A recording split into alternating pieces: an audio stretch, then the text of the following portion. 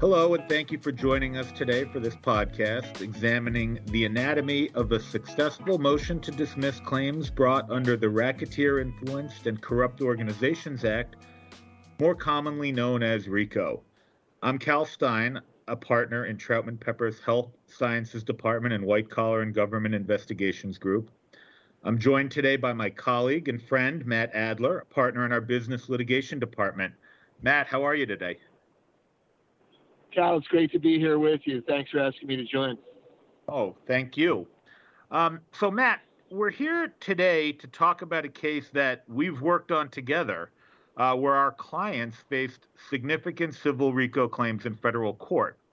And as you know, we twice moved to dismiss the RICO claims, and twice we were successful in winning dismissal of virtually all of them, those in the original complaint and then those repled in the amended complaint. And winning dismissals of RICO claims like this is not something that happens all that frequently.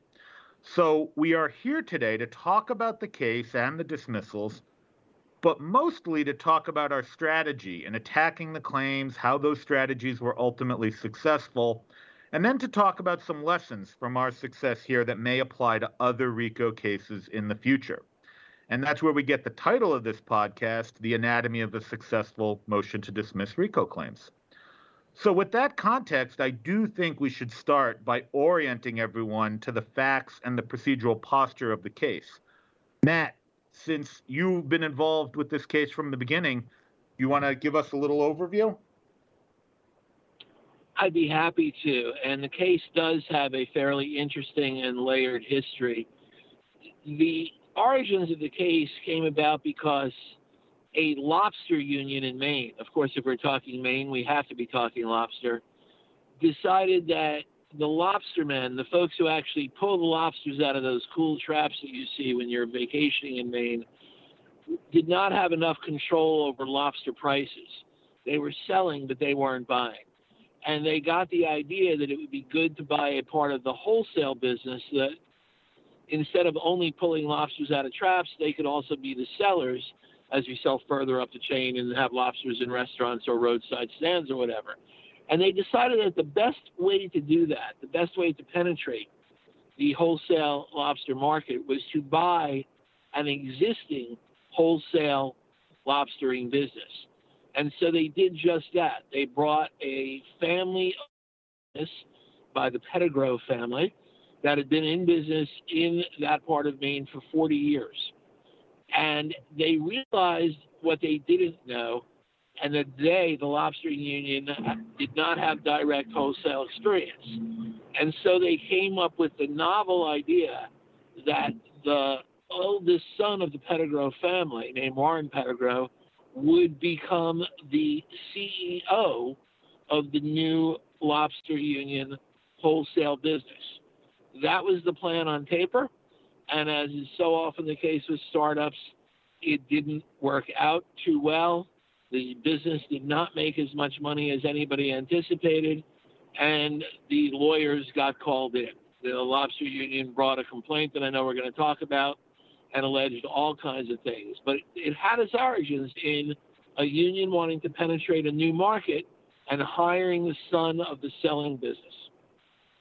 So let's talk about those claims, and let's talk about the RICO claim itself that the union ultimately brought. And for those listeners who may not be familiar with RICO, very briefly, it's a federal criminal and civil statute that was enacted back in 1970 to help federal prosecutors combat organized crime. But since then, it's been used time and again by civil plaintiffs in all manner of disputes that arise, including the type that Matt just described. The civil part of the RICO statute, which is what we're talking about here today, basically permits private parties to sue other private parties that constitute what's called a RICO enterprise if they are alleged to have engaged in a, quote, pattern of racketeering activity, which basically means the commission of multiple specific criminal offenses that are enumerated in the RICO statute. That's what's known as racketeering acts. In our case, the union, the plaintiff, claimed that the RICO enterprise was comprised of our clients, the business that sold them the lobster business, the individual owners, and then a related business. In the initial complaint, the plaintiff focused its RICO claim on the allegations that they were embezzling money from a labor union in violation of a federal statute. It also included some limited allegations of wire fraud. We initially moved to dismiss those RICO charges, and we won dismissal of all the acts based on the theory of union embezzlement. We'll talk a little bit about that later. And as a result of that victory, what happened was many months later, the plaintiff amended their complaint and repleaded the RICO count, again alleging embezzlement from a union, but this time adding many more allegations of wire fraud and adding a new theory altogether based on money laundering.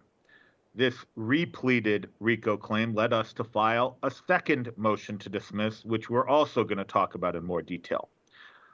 But before we get to that, Matt, let's talk a little bit about RICO and why it was so important to us and to our clients to get those claims dismissed that we would take two shots at it. So, Matt, why is it so important, not just in this case, but really in any case where there's a civil RICO claim, to attack it if you can at the motion to dismiss stage? Well, the short answer can be found in two words: money and exposure. To take a broader step back, I do commercial contract litigation. I'm used to arguing about whether a party did or did not breach a contract, like the sale of the business, when the Pettigrew family sold their wholesale business to the Lobster Union. What plaintiffs are always interested in doing, RICO or not, is raising the risks and raising the exposure that the defendant has in any case so that they could force an earlier settlement, so that they can recover more money if they're successful. And the way plaintiffs my entire career have been doing that is to try to add claims besides just contract claims. I usually find that in my practice in the context of fraud claims, because fraud has the extra element of punitive damages on top of contract damages. And so what do you do with a fraud claim? You move to dismiss that. RICO is a fraud claim on steroids, for those of you listening, because it is triple damages. So all of a sudden, the sort of terror that a plaintiff can waive over defendants is not just they'll lose the lawsuit, but if they lose the lawsuit, they'll pay $3 for every dollar of damage the plaintiff alleges. And that is why good defense lawyers try to narrow down and throw out the riskier, more high-dollar claims as early in the case as possible. And so when faced with a RICO claim, as we were here, twice, as Cal says, one moves to dismissing money and exposure. So let's talk about our strategy for those dismissals. And let's go back to the beginning. Really, when you're moving to dismiss a RICO claim, there are kind of two broad approaches that you can typically take. One is to attack the RICO elements, whether there was an enterprise, whether there was a pattern of racketeering activity, things that appear in the RICO statute. The other approach is to attack the underlying predicate acts. Here, it was union embezzlement and wire fraud to start with, and then later money laundering. We ultimately chose to use the latter approach. And in the original RICO claim, it was pretty straightforward. The plaintiff was relying on a statute that talked about embezzling from labor unions, and our belief and our argument was they were not, in fact, a labor union. Very straightforward, and we were successful. The judge agreed. In the second motion to dismiss, the one to dismiss the amended RICO claim, it was a little bit tougher because it had the original claim about union embezzlement, but it had far greater wire fraud allegations as well as money laundering. And wire fraud in particular posed some challenges because typically wire fraud allegations are traditionally easier to plead and harder to get dismissed than something like the labor union embezzlement theory, which relied on a more specific federal statute. Nonetheless, we really still wanted to attack the RICO claim, so we had to come up with some new arguments. And, well, actually, the first argument was the same one regarding the union embezzlement theory. We continued to argue it wasn't a union and that the plaintiff had not cured that. For the wire fraud claims, we had to attack the underlying element, and we chose the element that they never pled the content of the wire communications. We argued that the plaintiff had just pleaded that certain telephone calls and wire communications had occurred between and among our clients close in time to the transactions that the plaintiffs claimed were fraudulent. As for money laundering, we argued essentially that there was no concealment of the source of the funds in question, which is the crux of a money laundering claim. And again, we had success. The judge agreed with our arguments and dismissed virtually all of the RICO claims. So we're going to talk a lot more about our strategy and why we made the arguments that we did. But first, let's talk about some of the challenges that we faced. Matt, as you know, as a commercial litigator, motions to dismiss are difficult to begin with, and RICO motions to dismiss are often even harder. Can you talk a little bit about what makes winning a motion to dismiss like this so hard? Well, the first thing that makes winning a motion to dismiss so hard is that courts are told not to grant motions to dismiss. It's really that simple, and I'm exaggerating only a tad. The classic federal law that one sees repeated all the time in the cases is that the district court, the trial level court with whom the motion to dismiss is filed, should strain to find a cause of action. In other words, should try to not grant the motion to dismiss. We're in a society that is litigious, and the view is by most courts, if the defendant has that great a case, go through discovery, go through the trial. But you're asking me to throw out this case pretty early on day one, counsel, and I'm not going to do that because I don't want to get reversed. So you start with a disposition against deciding any motion to dismiss. When you then get to the motion to dismiss a RICO claim, you're dealing not only with that judicial attitude and concern about being reversed, but also with the fact that sophisticated plaintiffs, and we had a sophisticated plaintiff here, know how to recite the magic words in a RICO complaint, exactly as you just talked about, Cal. Enterprise liability, things like that. And so very often it's the case where if a court does a checklist and looks at the magic words, and if they're there or not, at that point just say, okay, hands off, let's establish a 6-month discovery period. If you folks like bringing a motion for summary judgment, we'll see you then. Have a very nice day. And so to answer your question, that's always the attitude that we're dealing with. And so you have to be precise and laser-like in attacking it from there. And luckily, you were the guy doing that. Well, thank you, Matt. I appreciate that. And I agree. You raise really good points about how courts are hesitant right off the bat to grant motions to dismiss in the first place. And I think when we were talking about the motion to dismiss here, we were not only cognizant of that, but we really decided consciously to take those challenges on head on. And the way we did that, I would suggest, is that we focused on what made this particular case, ripe for the granting of a motion to dismiss. And to explain why here, the court should not give in to those temptations that it normally has to, as you noted, strain to find a claim and strain to not dismiss the case. And I want to talk about a couple of those strategies. The first one was one very near and dear to your heart, Matt, I know, and it was to focus on the fact that by the time the plaintiff brought its amended complaint, we were already several years into the case and discovery was well underway. This was not a case like the typical where you just mentioned, Matt, that the motion to dismiss is coming on day one of the case and the court wants to wait and see what is uncovered during discovery. Here, by the time the plaintiff brought its amended complaint, they had already had an opportunity to conduct discovery. They had made document requests. They had deposed our clients. Our position was that, look, Judge, at this point, they ought to be able to plead their RICO claim with detail. And even though we were still dealing with the same familiar motion to dismiss standard that we all know and love, we were able to highlight for the court that though the standard is the same, the plaintiff's inability to plead each element directly was different. They had already asked for and received all the documents that would show, for example, the wire fraud or the money laundering they were alleging, and they'd already deposed the individuals accused of committing those acts. We made the point to the court that if the plaintiff did not have the evidence it needed to plead those claims now, the court could rest assured that it would never get that evidence. And Matt, this idea that all motions to dismiss are not created equally and bare allegations are not deserving of the same level of deference when they come late in the case after discovery, as opposed to at the beginning of the case when no discovery has been taken, was something that you predicted would be particularly powerful to the judge when we were preparing this motion.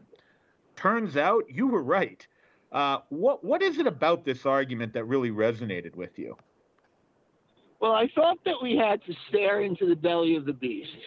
I thought that we had to confront the fact, as I mentioned earlier, that motions to dismiss are generally given great deference. But I wanted to remind the court that that's because motions to dismiss are, as mentioned earlier, usually filed at the very beginning of the case before there's an opportunity to take discovery. And so what I wanted to remind the court is that that's the wrong standard to hold our opponents to now. They are smarter. We had months and months of depositions and document requests. And so what we were trying to explain to the court is that the usual deference doesn't apply. Now, you're being very kind by saying I was right and it turned out to be the right strategy, and we happen to have been fortunate in the result. It was always in the back of my mind that it could very easily have worked out just the other way, because as a direct result of all those months of discovery and all of those depositions, in fact, the amended complaint did have more detail. It had more detail because the plaintiff was in possession of that information that it gained in the discovery process. And a different judge might have looked at all of that detail and said, well, they in fact have cured the problems that I found in my first dismissal order. But because of the way we crafted it, and we lined up precisely what they failed to show the second time with what the judge said was absent the first time, we were able to use the stage of the case against our opponents. That doesn't always happen. You don't always have the procedural option to do that. But here, because the scheduling order allowed for amendments to be heard well into the discovery period, we had two parallel tracks going, the discovery track, the motion to dismiss track, and we brought those tracks together at the right time for our client. And you raise a really good point, Matt, that this was a little bit of a unique situation where the amendment came so late in the game. That's not going to happen in every case. But do you think that what we saw here on the late filed motion to dismiss after discovery, do you think there's anything in that that's transferable to the summary judgment context, which of course does typically take place after discovery? Yes, I think there's a great deal that's transferable. And in fact, that might actually be going forward the lesson that I use most in my practice. To rewind to what I said a moment ago, we happen to have had a scheduling order here in which three things happened. First, the court ruled on the motion to dismiss, the initial one. Second, the court allowed discovery to go forward. And third, the court did allow plaintiff to try for a redo and replead their complaint. That's not always going to happen. You might more often have the situation that many of our listeners are used to. You have the pleading filed, you have a motion to dismiss filed. As we said earlier, we'll usually try to dismiss a RICO claim. And then if you lose that, you're going to go forward in the discovery period. Well, what happens at the end of that discovery period without repleading? What happens is you then get to not a Rule 12 motion to dismiss, but a Rule 56 motion for summary judgment. And that's my answer to your question, Cal. I think that you can and should go back and look at what you as a defendant thought was absent from the RICO pleading on day one. And now that you're at day 101 or day 181 or day 281, and you're done with discovery, you can say to the court, okay, Your Honor, I might not have persuaded you on a pleading standard, but now look at the evidence here. Look at everything that's come in. Now it's exclusive. Now there's no deference whatsoever. And you know what, Judge? They still can't check the boxes. So that which you did not give to me on a Rule 12 motion, Your Honor, please now give to me on a motion for summary judgment. And I'm going to bear that very much in mind, Cal, as we go forward and have any of these future cases. If at first you don't succeed, try, and summary judgment again. It's a great point, and one that we've talked about a lot, and certainly one that's going to stick with me as well. The persistence idea can really be effective. I want to talk next about the next way that we tried to convey to the judge that this case is different and that some motion to dismiss is appropriate here. And that was by doing something that seems pretty obvious, but was really effective here, which was focusing on the law of the case that existed already. And as we know, by the time we brought up the motion to dismiss the amended RICO claim, the judge had already once before dismissed their theory on the union embezzlement grounds. The judge had ruled that the plaintiff was not a labor union. It really was that simple. And the key point on which the judge relied in making that earlier ruling was that the plaintiff, despite all the things that it claimed it did not do the main thing that labor unions do, which is negotiate with employers on behalf of its members. Here, the members were independent fishermen. They didn't have employers, and the plaintiff certainly didn't negotiate or advocate for its members on their behalf in terms of employment. It just was not a labor union. In the amended complaint, though, the plaintiff did make some new factual allegations that it tried to make itself look more like a union, but what it couldn't do and what it didn't do is address the key finding that the court made in its original decision. So when we brought the motion to dismiss again, we had very solid legal grounds on which the judge had already agreed with us. But instead of just repeating our arguments, I think we did something that was really effective, and we talked a lot about this. We actually used the new factual allegations that the plaintiff had made, none of which addressed the reason for the earlier dismissal, to highlight why the amended pleading was still deficient. Our argument was essentially, look, Judge, plaintiff couldn't plead it was a labor union before. The court explained very clearly why its pleading was deficient in this matter.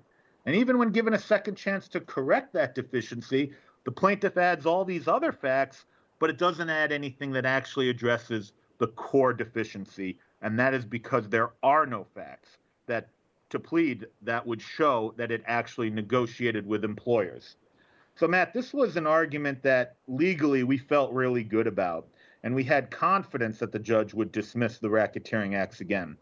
But beyond that, we also talked about how we might be able to use this argument to highlight other deficiencies in the plaintiff's RICO claim. And that was one reason we put this argument right up at the front of our brief.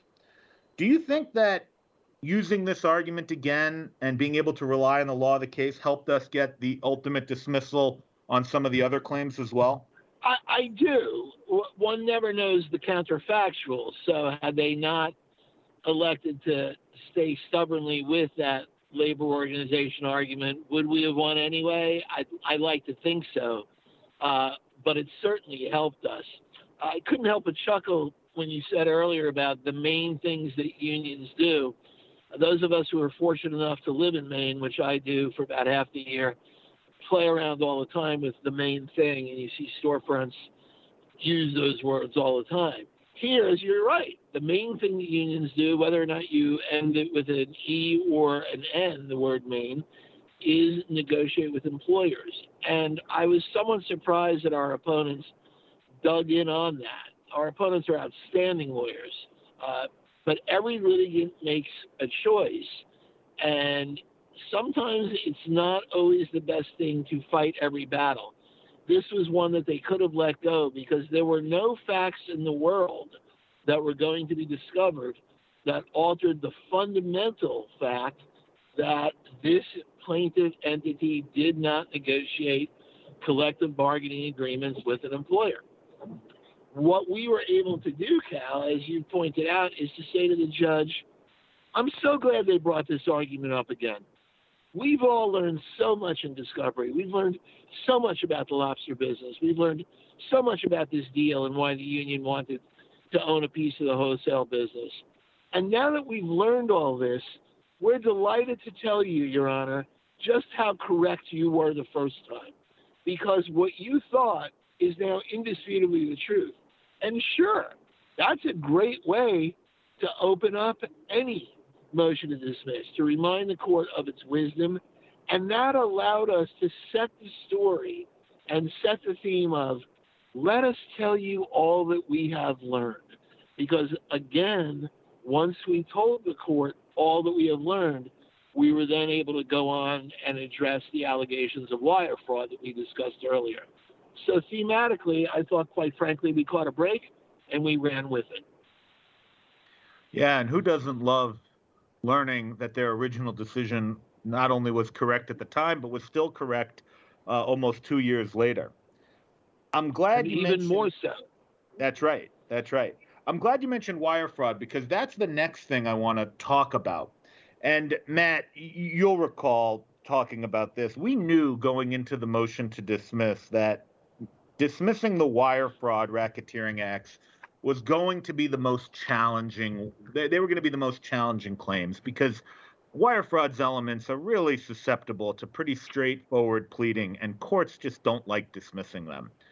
We knew we had the discovery argument that we talked about earlier, and we did highlight that, but we also knew we needed more to actually win dismissal of those claims. So what we did was we focused on the specific elements of the federal crime of wire fraud. And just by way of a little bit of background, wire fraud is a specific federal crime, meaning there is a federal criminal statute that makes committing it a crime.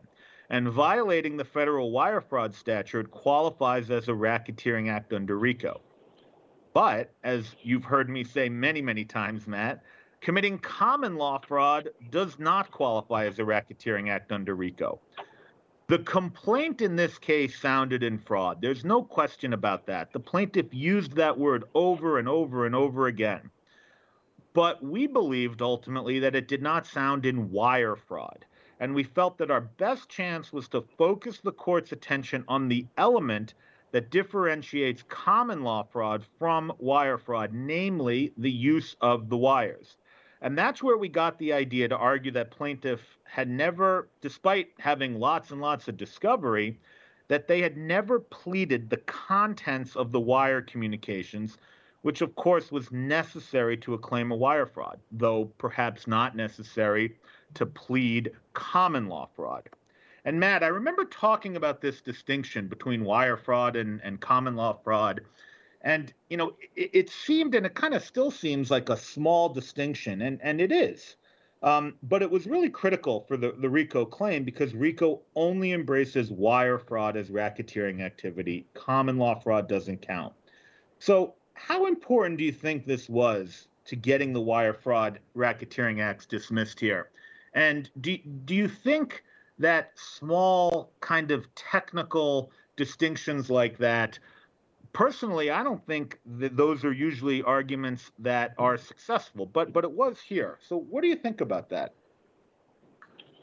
Well, first of all, to answer your question directly, the distinction between fraud and wire fraud was absolutely critical and dispositive to the decision, because here we do know the counterfactual. We moved to dismiss the fraud claims, the naked state common law fraud claims, on day one. And we were not successful in dismissing those. The court rejected an argument that I have used successfully in a lot of other cases, the so-called GIST, G-I-S-T, of the action doctrine, in which some courts will be sympathetic to the argument that, Judge, come on, the gist of this action, the central crux of this action is a contract. There's no fraud here. If there's fraud here, then every breach of contract is a fraud, Your Honor. I've said that a lot of times, and I've gotten a lot of fraud claims dismissed for that. This judge would hear none of that. He said the gist of action doctrine is not very well developed in Maine, and he was not going to apply it there. So to take it back to your question, if the fraud claims survived, which they did, and the RICO claims did not survive, which they did not, and RICO has an element of fraud, which, as you have just said, it does, then why the difference? And the difference is the presence in the RICO statute with its magic words and special requirements of the wire fraud element. And I will do a commercial right here for those of my colleagues in the bar listening to this podcast and who, like me, practice commercial contract litigation and business dispute litigation, but do not necessarily practice RICO as a significant component of their practice and counseling to their clients. This is where you should reach out to a specialist. This is where I was very fortunate to have Cal available, because quite frankly, I'm not sure that a commercial contract generalist, even one as experienced as me, and I've been doing this for over 30 years, is going to have the familiarity with each and every nook and cranny of the RICO statute. And it was the nooks and crannies that won this for us here. You're very kind to say that, Matt. I appreciate it. Let's talk lastly about the last kind of bucket of claims they had under RICO, which were the money laundering theory. And that was a new one that came about for the first time in the amended complaint. And what I think back about this, what kind of strikes me about our money laundering arguments was that we kind of went the exact opposite with money laundering and in terms of attacking money laundering that we did for the wire fraud. Rather than focusing on the technical legal elements of money laundering like we did for wire fraud, we took a broader approach and we focused on what money laundering is. What is the gravamen of a money laundering claim and why it wasn't present here? And I remember, Matt, you and I having this conversation. I remember I was standing in my office looking out the window, and you kind of came up with this idea that, well, what is money laundering? When I think about money laundering, I think about concealment, concealing the sources of the monies allegedly being laundered. And we don't really have that here. And you were right. There wasn't any concealment here. We went to great lengths to point that out. The complaint and all of the allegations in the complaint accused our clients of reinvesting the money that they were allegedly making fraudulently back into the business to make even more money. There was no question where the money was coming from and where it was going. And we really hung our hat on that fact, that there was no effort to conceal the source of money, that the plaintiffs always knew where it came from. And you were a big proponent of this argument. That was successful. Why do you think it was so successful here? Because judges are people and they watch gangster movies also. And so if you take the RICO statute all the way back to its origins, the R in RICO stands for racketeer. RICO was passed by Congress as a way to penetrate the practice of organized crime in using purportedly legitimate enterprises to hide, or what's the verb? Launder their money. And even though this judge told us at the beginning of the case, as we mentioned earlier in this podcast, that he wasn't going to throw out the case just because this was a commercial contract action that had nothing to do with rackets, I suspected that it was always in his mind that this case had nothing to do with the rackets. And the one thing that even non-RICO specialists understand is what money laundering means. It literally means laundering. It means taking the enterprise of an illegal criminal activity like selling drugs and sinking it into a legitimate activity like a laundromat. And I thought that if we could just explain to the judge that that did not happen here, that's not what was going on. And no matter how many times the plaintiff wanted to repeat the word gangsters and rackets, our clients were lobster salespersons who had lived for 40 years in Maine and no, we're not laundering their money, that would have great sympathy with the judge. And so on that one, you're quite right. It was the absence of us being technical, and I just wanted to explain to the judge that we weren't watching Goodfellas here. Yeah, very, very, very true. And, ultimately, we had a great success here twice. We were very successful moving to dismiss these RICO claims on two separate occasions. And, of course, the facts of cases differ, and the application of law to facts are going to differ as well. But I think the things that we've talked about, that the strategies that made our motions successful in this case, can really apply across the board to RICO claims and perhaps to other motions to dismiss as well. Things like focusing the judge on where you are in the case. Has discovery taken place? Relying on the law of the case, rulings that have already been made, and then focusing on the underlying elements of the racketeering acts. Those strategies can be useful in many, many cases, and we certainly benefited from utilizing them here. Matt, I've had a wonderful time talking to you about this case, almost as much fun as we've had working on the case together. I want to thank everyone for joining us here. And Matt, I really want to thank you for joining me to talk about this case, which is near and dear to both of our hearts. It's always fun to talk to you, and it's especially fun in the dead of a northeastern winter to think about pulling lobsters out of the traps in the beautiful state of Maine. So thanks very much for the opportunity to join us. I hope everyone gets some use out of it. Cal, will talk to you soon. Yeah, thanks, Matt. And thank you to our listeners. For more information about how we can help you, visit the litigation section of Troutman.com. You can subscribe and listen to other Troutman Pepper podcasts wherever you listen to podcasts, including on Apple, Google, and Spotify. Thank you for listening, and stay safe. Copyright Troutman Pepper Hamilton Sanders, LLP. These recorded materials are designed for educational purposes only. This podcast is not legal advice and does not create an attorney-client relationship. The views and opinions expressed in this podcast are solely those of the individual participants. Troutman Pepper does not make any representations or warranties, express or implied, regarding the contents of this podcast. Information on previous case results does not guarantee a similar future result. Users of this podcast may save and use the podcast only for personal or other non-commercial educational purposes. No other use, including, without limitation, reproduction, retransmission, or editing of this podcast may be made without the prior written permission of Troutman Pepper. If you have any questions, please contact us at troutman.com.